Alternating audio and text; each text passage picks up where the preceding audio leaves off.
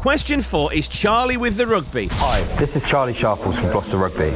Our question is, how many pints of Stowford Press cider were sold at Gloucester Rugby matches played at home in Kingsholm in the 2016-17 season?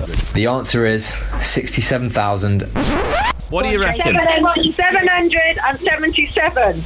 You are now, as Alpha Colour Printers, you are now officially the nearest wrong answer, if you see what I mean.